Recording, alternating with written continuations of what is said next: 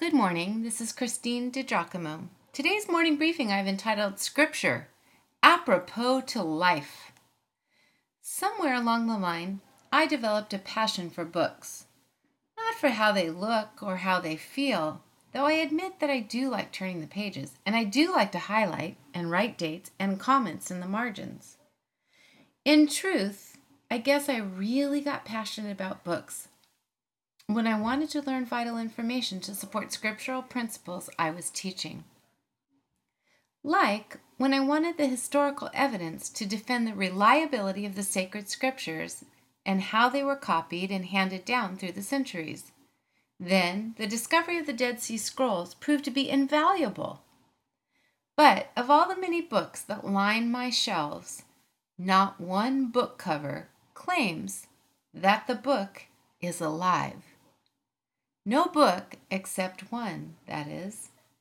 The author of the Hebrews said the Word of God is living and active. What an outrageous claim to make of something on a printed page! But it is true. It penetrates to the soul and spirit. That's what he said, and that is true. Images flash in my mind of times when I wanted to comfort someone, when I wanted to say something to a friend. For example, a friend whose son was sick in the hospital and the diagnosis not known. A friend who needed to make some tough decisions about work that would impact his family, and frankly, his family really mattered to him. The anxiety experienced was overwhelming. A friend who has known nothing but abandonment all his life. A friend who had broken up his family because of his immoral decisions, and he has now given up on himself. What could I offer? Where could I go to find something life-giving to give away? To the one book that provided comfort, guidance, promise, and forgiveness, the Word of God. What would the Bible say to the mother whose son was sick? Do not worry about anything. Instead, pray about everything. Tell God your needs, and don't forget to thank Him for His answers. And the God of peace will keep your heart and your mind quiet and at rest while you trust in Christ Jesus. Philippians 4, verses 6 and 7. I shared these verses with her on the phone, and then she texted me and asked me to please send them to her. Why? The verses were a lifeline to her. What would the Bible say to the man with tough decisions? Trust in the Lord with all your heart and lean not on your own understanding. In all your ways, acknowledge Him, and He will make your path straight. Proverbs 3, verses 5 and 6. Take it a day at a time and ask the Lord to guide each part of the process. Interviews, connections, I said. Commit each part to Him and ask Him for wisdom. Yeah, sounds good, he replied. And what would the Bible say to the one who feels he has always been left? The one who's been abandoned. God has said, never will I leave you. Never will I forsake you. Hebrews 13, verse 5. People may leave. God will not.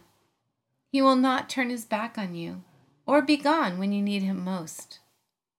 What would the Bible say to the one who gave into sin, hurting his family?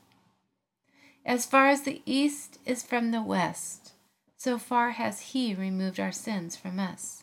Psalms 103, verse 5. How about this? You will be called by a new name that the Lord will bestow on you. Isaiah 62, verse 2. See, if God has forgiven you, then you must forgive yourself and move forward. Assuming, of course, you have confessed your sin and asked Him to forgive you.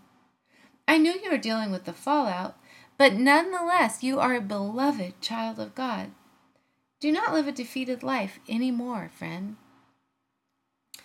The Word of God has the ability to seep into the very marrow of your being, to comfort, to bring peace, to lead, guide, convict, and offer forgiveness too. That is why it is truly alive. Unlike a pretty, inspirational poem which can bring a smile, or even a kind, encouraging word, Scripture offers divine sustenance which cannot be surpassed.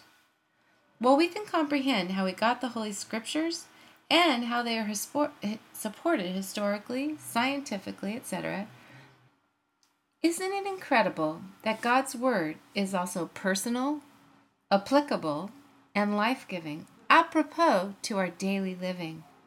Yes, my friends, it is. Scripture, it's apropos to life. If you'd like to see this in its entirety, you can go to pastorwoman.com, click on Morning Briefings, and again, the title, Scripture, apropos to life.